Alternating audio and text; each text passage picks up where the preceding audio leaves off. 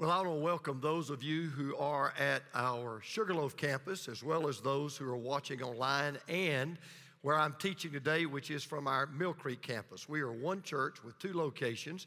We have a Mill Creek campus where I am today, which is about 20 miles north of our Sugarloaf campus, and I want to encourage you to attend whichever church may be the closest to you. Different people face different emotional battles. Some people struggle with jealousy. Some people wrestle with anger. Other people fight with bitterness. Some people have a problem with anxiety. And I want to be very transparent with you and confess to you today the biggest problem I've ever faced and face emotionally in my own life and my own ministry. It may surprise some of you to know this about me, but the biggest battle I face is discouragement. In the basement of my home, I have a Georgia room. Some of you have seen it. And contrary to what some people think, I don't consider it the Holy of Holies, although I can tell you every time I walk into that room, I do take off my shoes because I feel like I'm standing on holy ground. Just kidding. For the most part, when I go to that room, there's good memories. There's been a lot of life and a lot of love and a lot of laughter in that room. And we just have a really great time. It's a great time to get together and chip and dip and watch ball games and do certain other things like that. But there are times I go down there and I stand at my pool table and I look out the window into my backyard and I think about one of the most discouraging times in my life. It was a cold, wet, rainy day, February of 2003. And I was literally becoming a man without a church. Because on the one hand, the church I'd pastored for almost 18 years and loved dearly was kind of beginning to recede in my rearview mirror. I decided to plant a new church. And there were certain people that literally came out of the woodwork and began to cause all kinds of trouble simply because I was trying to do the will of God. I was trying to follow the will of God, and I was struggling to really decide what to do. But when I made my decision, they weren't happy. In fact, there are people who are here they're at our Sugarloaf campus today, and they were a part of that. It got pretty ugly. False accusations were thrown around. Some very ugly things were said. Some of them even wound up in the newspaper. And I'd be the first one to say that I would go back and do some things differently, and I'm sure I made a few mistakes. But the primary reason why people were hurt and angry and upset and bitter was because they were not wanting me to leave. They wanted me to stay. My future had never been more uncertain. It finally hit me that I was about to leave a well-established church in a well-established position with a certain future to start a church with as yet not even a temporary location, with no clue as to how many might come with me, and whether or not even the team that I had put together could even really pull this off. Because remember, I'd never planted a church in my life. And I will never forget that day, that afternoon, that rainy afternoon, cold, wet, dreary. And I had tears in my eyes, and I had this just gut-wrenching feeling in my stomach. And I really began to wonder, do you even know what you're doing? Do you even know what you're about to get yourself into? Well, thankfully, I picked up the phone and I called my oldest brother, Richard, who has always been one of my greatest encouragers, and I poured out my heart to him.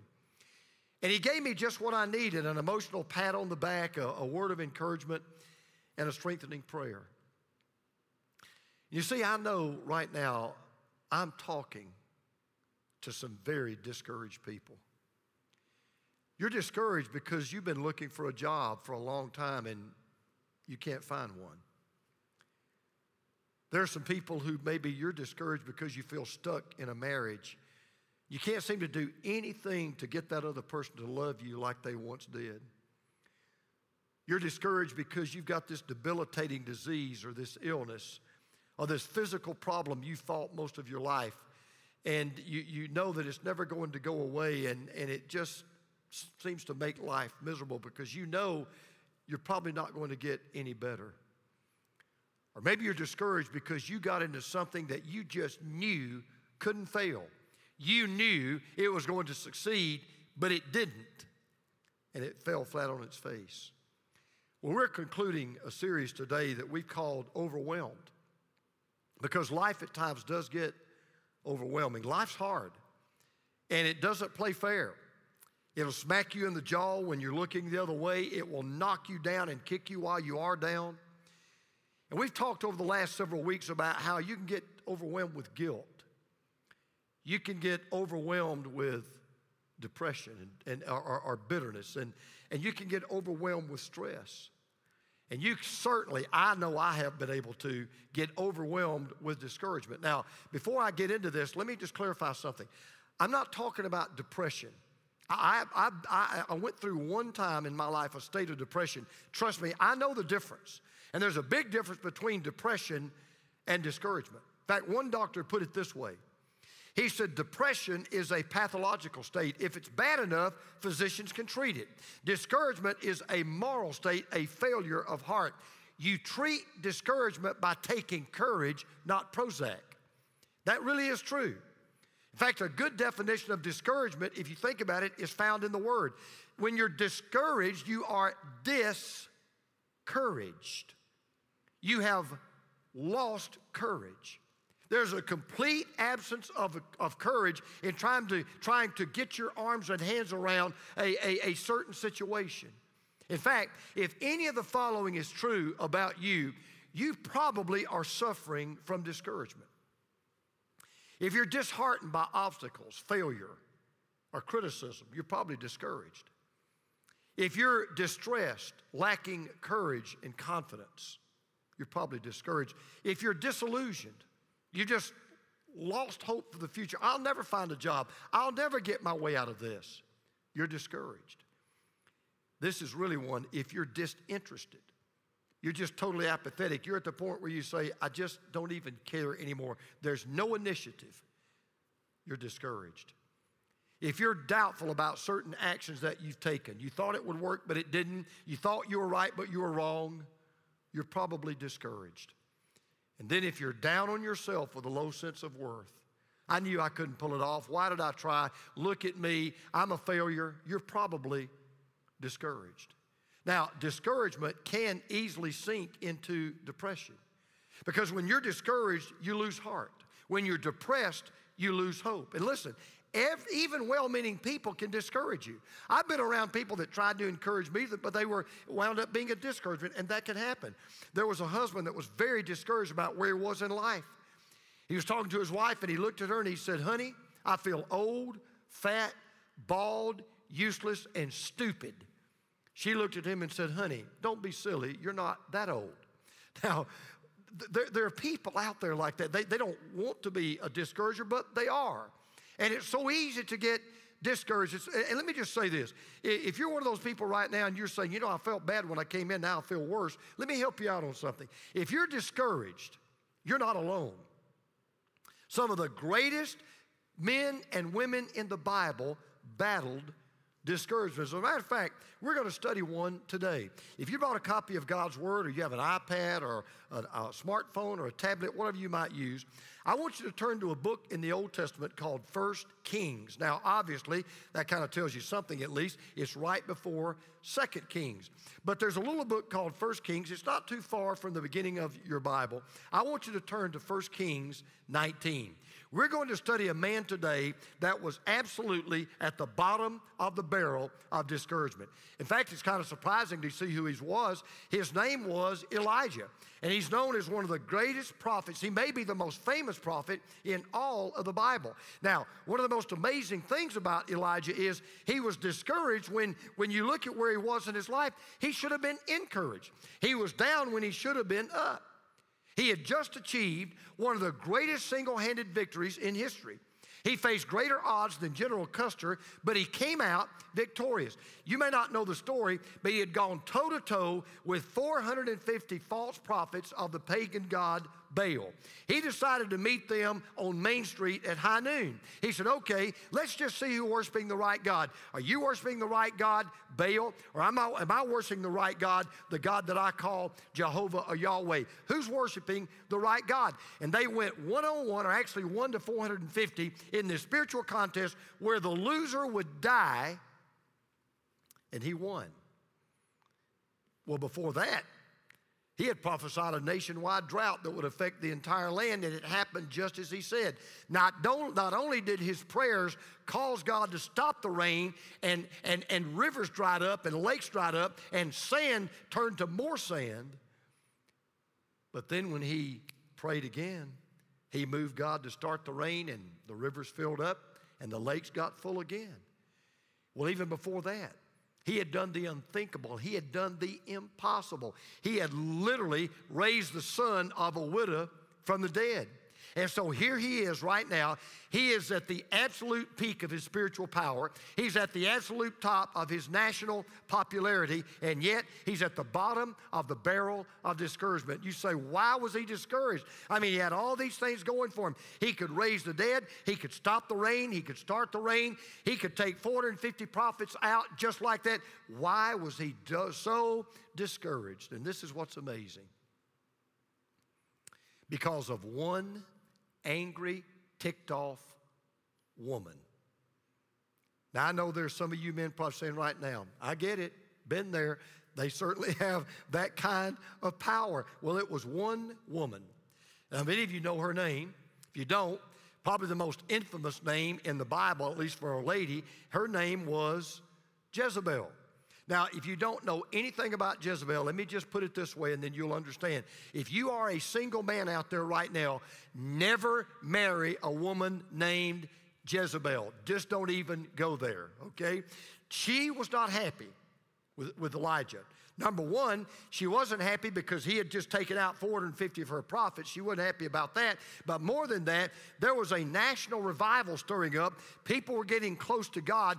They were beginning to turn their back on her and the king, and they were beginning to turn toward God, and she didn't like it. And oh, by the way, she was the wife of this wicked king named Ahab. So now we're going to pick up the story in 1 Kings chapter 19.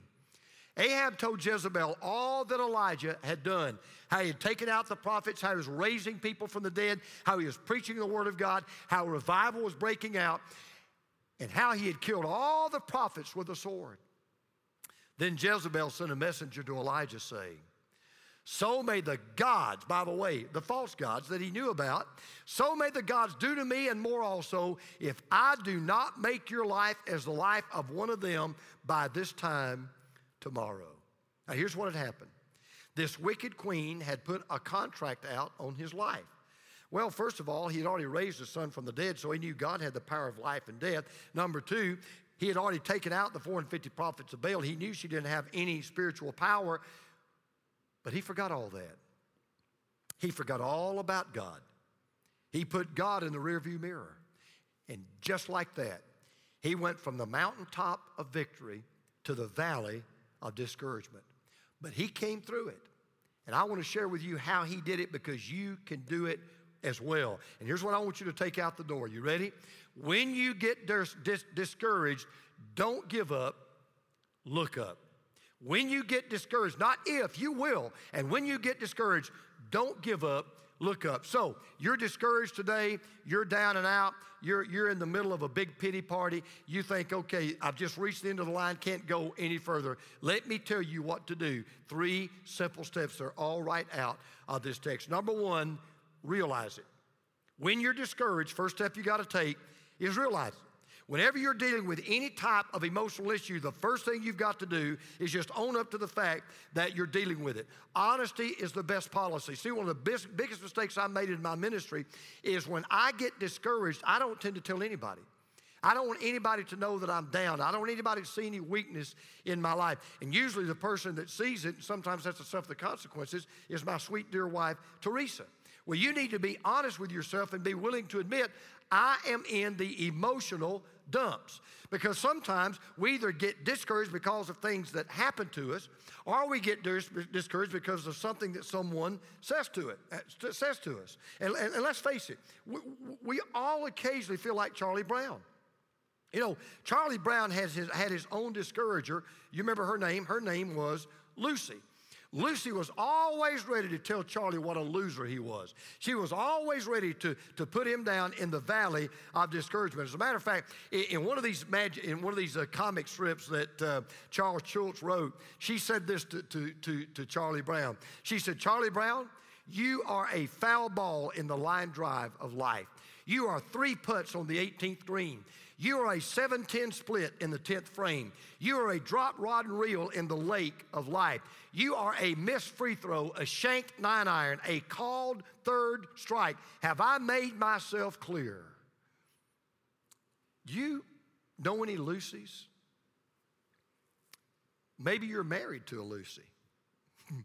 Maybe your spouse is married to a Lucy. Or maybe you're one of those people, you say, man, I don't even need a Lucy. I'm my own Lucy. Nobody gets down on me better than me. I'm an expert at getting down on myself. Well, at least Elijah was honest enough to admit that he was so defeated and he was so discouraged that he even said this. Listen to this. He said, it is enough. That is, I've had it. Can't take any more. I'm done.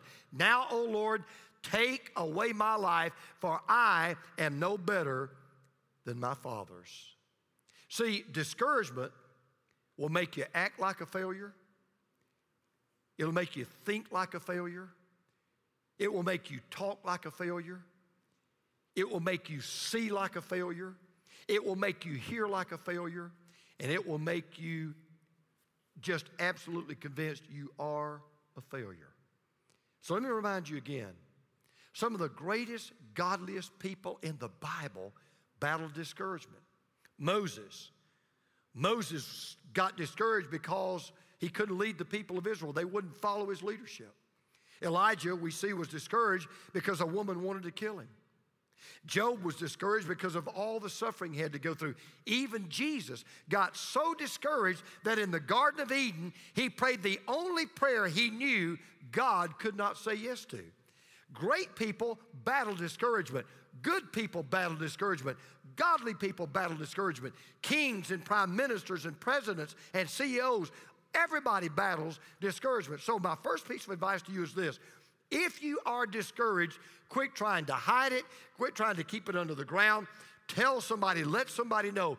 Don't be afraid to ashamed to admit it. Don't be afraid to tell someone. Let somebody in on the fact, look, I am discouraged. Number one, realize it.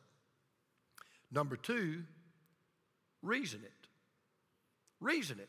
Now, let me tell you what I mean by that. One of the best things that you can do when you're discouraged is to force yourself to sit down and just truly analyze, why are you discouraged? Well, this is one of the best things I've ever done when I get discouraged. I stop and I say, okay, now wait a minute. Why am I so discouraged? And is this even a valid reason why that this should discourage me? And so I'll begin to think of everything that might be causing my discouragement. Let me tell you why this is so important.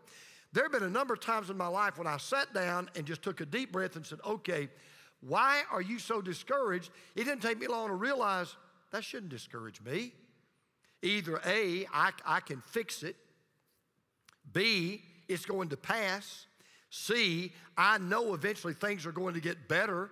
And so I realize at times I really should not be discouraged. See, one of the things that we see in Elijah's life is he was discouraged after just coming off one of the greatest feats any prophet had ever achieved. He had achieved an unbelievable victory. His approval ratings were skyrocketing, and yet he's discouraged. You know, one of the things I've noticed about my own life, and I bet you'll realize it too, have you ever noticed how you can get discouraged after you've come off maybe a great thing that happened in your life or some great accomplishment that you were able to put off? You know, it's really amazing how sometimes you'll get discouraged. You think things are not going so well, but things really are going just great. Let me give you an illustration from my life. Do you know what my absolute favorite Sunday of the year is by far? Anybody want to guess? Easter Sunday. Now, you know why Easter Sunday is not just my favorite Sunday of the year?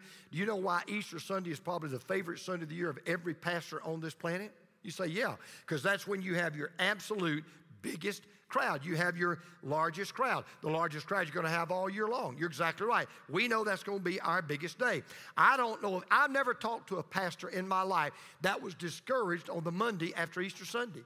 Everybody's up. Everybody's pumped. Everybody's excited. As a matter of fact, there are pastors that I don't hear from all year long, but they'll make a point to call me or text me or send me an email to tell me what a great Easter Sunday that they had. It's amazing how pastors will call and they'll say, hey, hadn't talked to you in a while, just want to see how's your family doing. And they'll say, oh, by the way, how many did you have for Easter? I mean, it happens all the time. Well, you want to guess what my least favorite Sunday of the year is? Yeah, it's the Sunday after Easter. And pastors can get just as low on the Sunday after Easter or the Monday after the Sunday after Easter than they were on the Monday right after Easter. You know why? Because the crowds go back to what? Normal, or in some cases, subnormal. I mean, you go from here to there, and all of a sudden, you were on the mountaintop of encouragement 1 week ago, and today you're in the valley of discouragement because your crowd was more than cut in half. And see, the first thing you need to do is realize I've got to identify what's causing my discouragement and put it in proper perspective. I've now learned to realize, look, Easter is a blip on the screen. Easter, frankly, is just not reality. That's not where things are. And for example, there have been times I look at the Monday after Easter and I'd say, man, I just can't believe how much we dropped. Yet when you compare the Monday after Easter this year to the Monday after Easter last year, we were up, say, 100 or 150. And so you realize, man, I shouldn't be discouraged. I should be encouraged. So what you've got to do is you've got to put your discouragement in proper perspective. Let me give you an example. Okay, so you're discouraged because of a vocational situation. You say, I can't find a job. Okay, put that in perspective. That doesn't mean you're never going to find a job. As a matter of fact, statistics all will tell you anybody that keeps looking for a job will eventually find a job. Here's another example. Maybe you're discouraged because of a marital situation. You're not sure that your marriage is going to work out. Well, put it in perspective.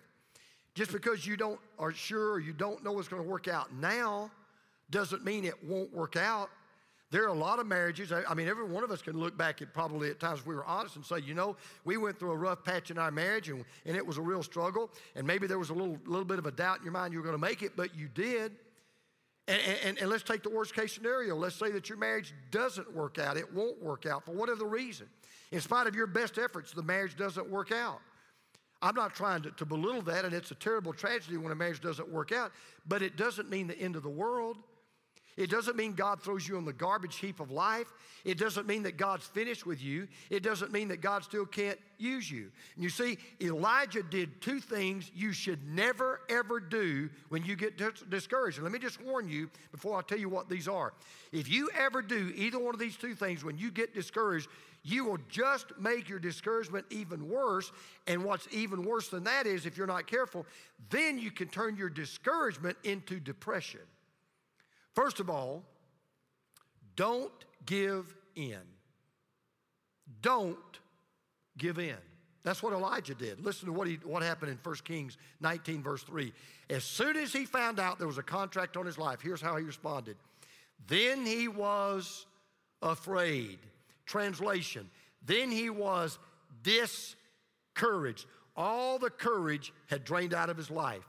And he arose and ran for his life and came to Beersheba, which belongs to Judah, and he left his servant there. Elijah gave in to the first thing that discouragement will bring you, and that is fear. See, that's what discouragement does. Discouragement will drain all the courage out of you. And instead of being full of faith, you will be full of fear. And then when you're full of fear, what do? Then you run and then you hide. And the cardinal sin people commit when they get discouraged is to do just what he did. They get into a shell. They isolate themselves. They're afraid to face up to the fact that they're discouraged. They don't want anybody else to know that they're discouraged. And so the first thing you've got to do is you've just got to make sure that you don't give in. You got to face up to the fact that you are, and then again, you got to say, okay, let me reason out again. Let me think about this. Why am I discouraged? For example, Sometimes there may be a physical cause for your discouragement. You know, one of the things that I did not tell you on purpose is Elijah was physically worn out. He had just come off of a long fast.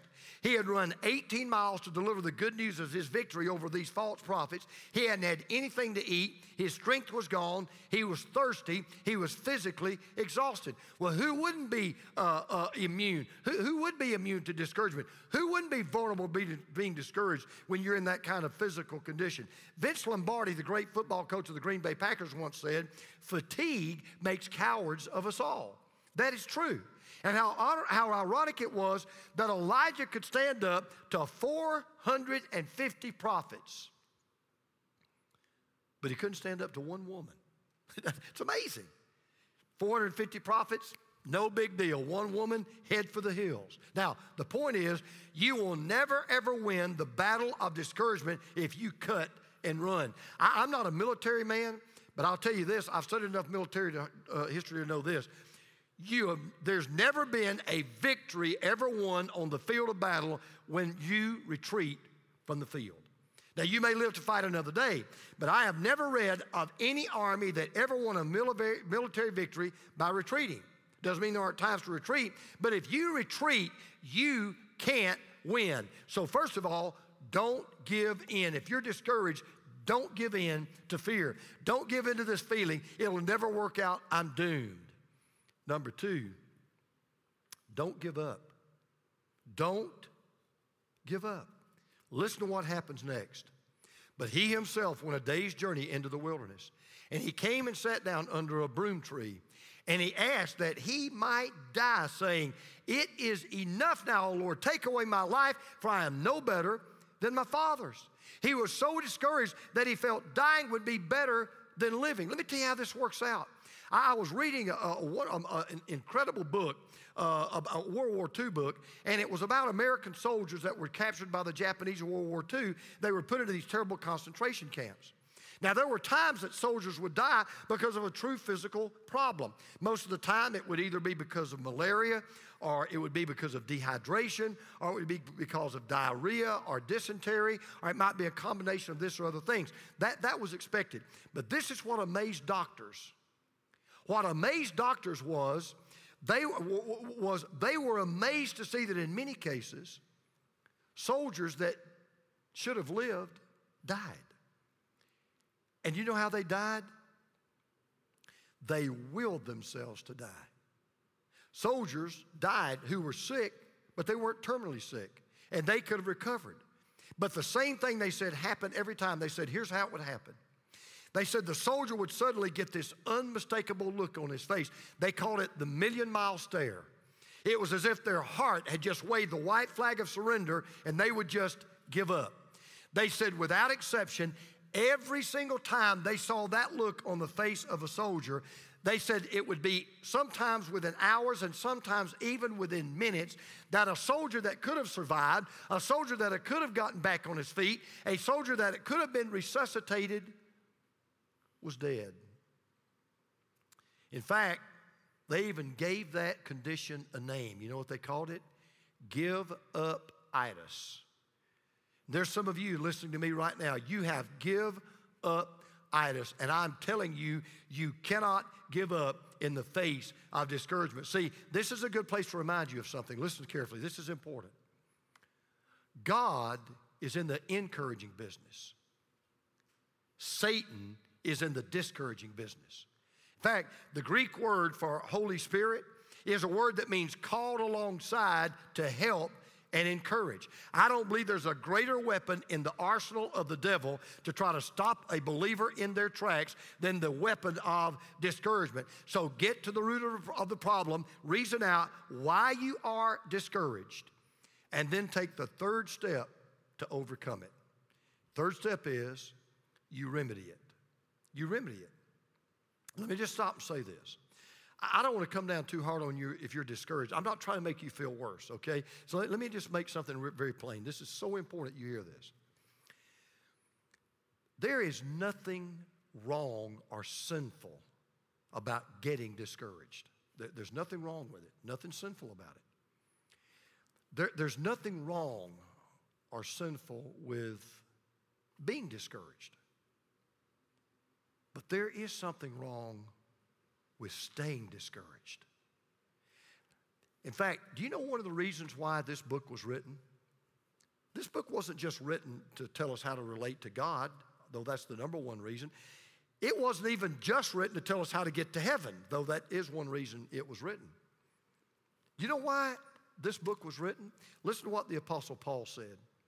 He said, for whatever was written in former days, that's this book, for whatever was written in former days was written for our instruction, that through endurance and through, say that word with me, encouragement, that through the encouragement of the Scriptures, we might have hope.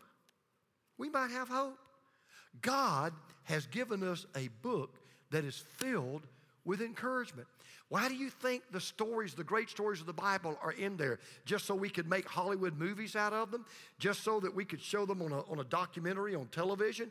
Just so that we could read them as a bedtime stories to our children? No. You know why these great stories are in the Bible? For our encouragement. I mean, even this story was written for our encouragement. See, there are some practical things you can do that Elijah did to overcome discouragement. You don't have to let discouragement be the tail that wags the dog of your life. Listen, this is important. You can literally act your way into feeling encouraged. And that's a whole lot easier than trying to feel your way into acting encouraged. Did you hear what I said? See, the solution is not, well, I'll just try to work myself up and feel encouraged, and then I'll act. You'll never beat it that way. You've got to act your way into feeling encouraged. Say, how do you do that? Let me give you some steps that Elijah took to overcome his discouragement. The first one may surprise you. First of all, lie down. You say, what? No, I'm being serious. Take a break. Lie down. Listen to what he did in verse 5. And he lay down and slept under a broom tree. And behold, an angel touched him and said to him, arise and eat. And he looked, and behold, there was at his head a cake baked on hot stones and a jar of water. And he ate and he drank and he lay down again. Remember I told you how exhausted he was, how emaciated he was, how dehydrated he was, how thirsty that he was, how tired that he was? Well, discouragement will usually do two things to you. It will rob you of your appetite, and it'll rob you of sleep. Discouraged people don't sleep well. They don't eat a lot. So the first thing that Elijah did was he took a nap, got some sleep, ate a good meal. Now, let me just tell you something. One of the most spiritual things you can do in your life is rest. One of the most spiritual things you can do in your life is to relax, to take a nap, to get some sleep, to fix yourself some food. Listen, taking a vacation is not just a recreational deal, it's a spiritual deal. Sometimes one of the most spiritual things you can do is take your kids to Six Flags. Now, you better be full of the Holy Spirit when you do that. But one of the most spiritual things you can do is just take a break and just relax and get away. I can tell you, baggy eyes and an empty stomach is not going to help you overcome discouragement. So the first thing you need to do, lie down. Second thing you need to do, look up. See, when you're discouraged, you'll tend to focus more and more on your discouragement. And then when you begin to focus on your discouragement, it's kind of like being in what's called a death spiral. You're in a spin and you can't get out of it. And then discouragement will lead you into depression. And then depression will sink you into the quicksand of despair. And when you get into the quicksand of despair, that's when, and here's how you'll know it when you do. When you've gone from discouragement to depression to despair, then you do the one last thing that you think will make you feel better. You know what that is? You throw a pity party. That's what you do. That's what Elijah did. Listen to what he said in verse 4. I've had enough, Lord. He said, take my life. I am no better than my ancestors. Now, the Merritt translation of that's a lot easier. Woe is me. Don't you feel sorry for me? Elijah had completely forgotten God, and he threw the one party that no one ever comes to except you, and that is a pity party. Let me just warn you of something, okay? God doesn't do pity parties, and let me just tell you something else. Nobody else does either. Nobody's coming to your pity party. I'm not coming, they're not coming, and if they do come, they're not going to bring a gift. Nobody does pity parties, and you'll never solve a problem in your life by looking down. Now look, what happens next changed everything. Listen to verse 8.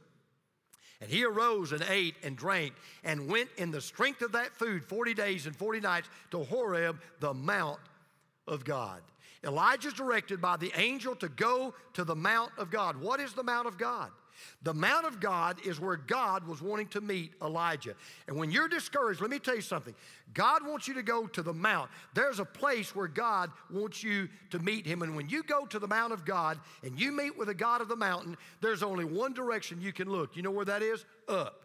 You don't ever look down at God. You always look up to God. When you go to the Mount of God, you look up. And see, to overcome your discouragement, you can't look inward. You can't look downward. You can't even look outward. You've got to look upward. Because when you're looking at no one but God, listen, when you're looking at no one but God and nothing else but God, that's when you could put everything in its proper perspective.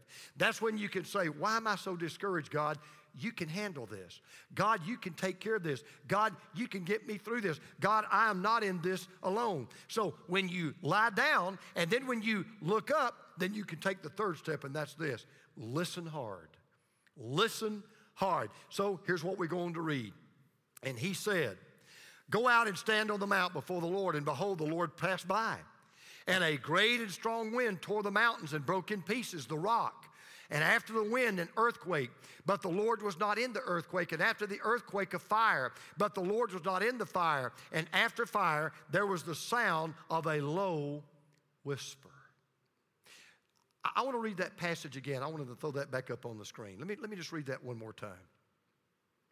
And he said, go out and stand on the mount before the Lord.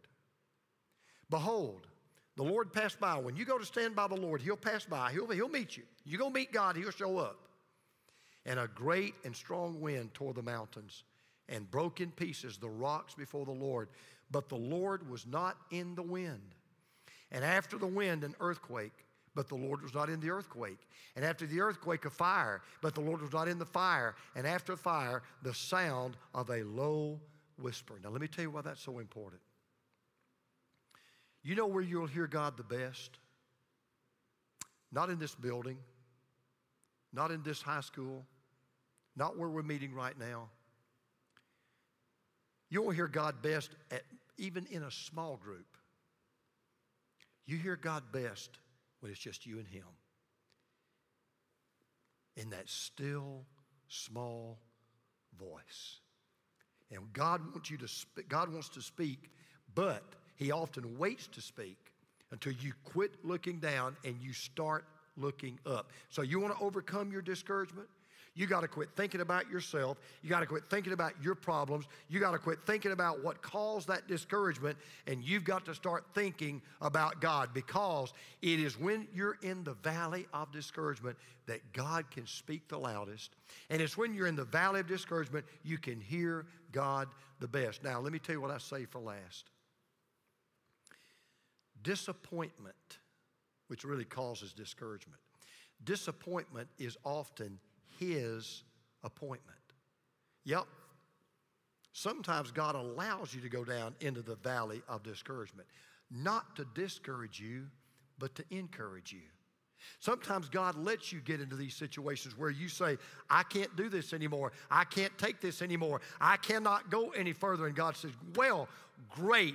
Now I've got you right where I want you. Quit looking down, quit looking in, quit looking out, and start looking up. Look away from whatever's causing your discouragement to an all-powerful, almighty God who can give you encouragement. And listen, one of the greatest ways to do that, one of the things that got me through that time of discouragement in my life, I just stayed in the Word of God. I kept reading about what God said to me and what God said for me, because you see, you cannot hear God and you'll not listen to God until God speaks to you, and God speaks loudest through His Word. And if you don't hear anything else I say, listen to this next principle. Never let your problems outweigh God's promises. Never let your problems outweigh God's promises. No matter what you're discouraged about, no matter how much you think you have a reason to be discouraged, God has already promised, hey, I'm going to work everything out for your good and everything out for my glory. You see, the truth of the matter is this. Discouragement is an opportunity to experience God's encouragement. God loves to encourage us in the midst of our greatest discouragement. Billy Graham put it this way. He said, mountaintops are for views and inspiration, but fruit is grown in the valleys. That is so true. It's easy to forget God when you reach the mountaintop of victory, but you are reminded of your need for God when you are in the valley of discouragement and disappointment and disillusionment and defeat. So I close with this. One of the greatest movies I think ever made, won the Academy Award for Best Picture, made many, many years ago. If you've never seen it, get it and see it. It was called Chariots of Fire. It's a must-see. It's the story of two men who competed in the Olympics at the turn of the century. One of the runners was Harold Abrahams. He was a dedicated young Jewish man. The other runner, Eric Liddell, was a lightning-fast young Scotsman and a wonderfully devout Christian. In one of the most dramatic scenes, Liddell was about to run the race, and as the starter pistol fired, he had this habit of kind of throwing his head back as he started off, and he shot ahead of the pack. But as he did, he was intentionally knocked to the ground by one of his opponents. He was lying in the center of the track as the other runners quickly outdistanced themselves from him. And the truth of the matter is, many runners, if not most runners, would have just given up. But Liddell, with this determined look on his face, rose up, looked up to heaven, threw his head back, and while he was praising God, began to run as hard as he could. Soon he was closing in on the other runners, and in a dramatic last-minute finish, giving everything he had, he inched forward and he won the race, and he won the gold medal. So life has knocked you flat on your back. You're lying on the track, and it looks like that goal you were after, it looks like what you were trying to achieve, it looks like that finish line you were trying to cross is getting farther and farther away from you. Let me just say this. If that's you today, you need a life lift. And if you have fallen flat on your face, you can get up because Jesus will pick you up, and he will see to it that you cross the finish line. Let's pray together. With heads bowed and with eyes closed, I want to encourage some of you today to make the greatest decision of your life, and that is to give your heart and to give your life to Jesus.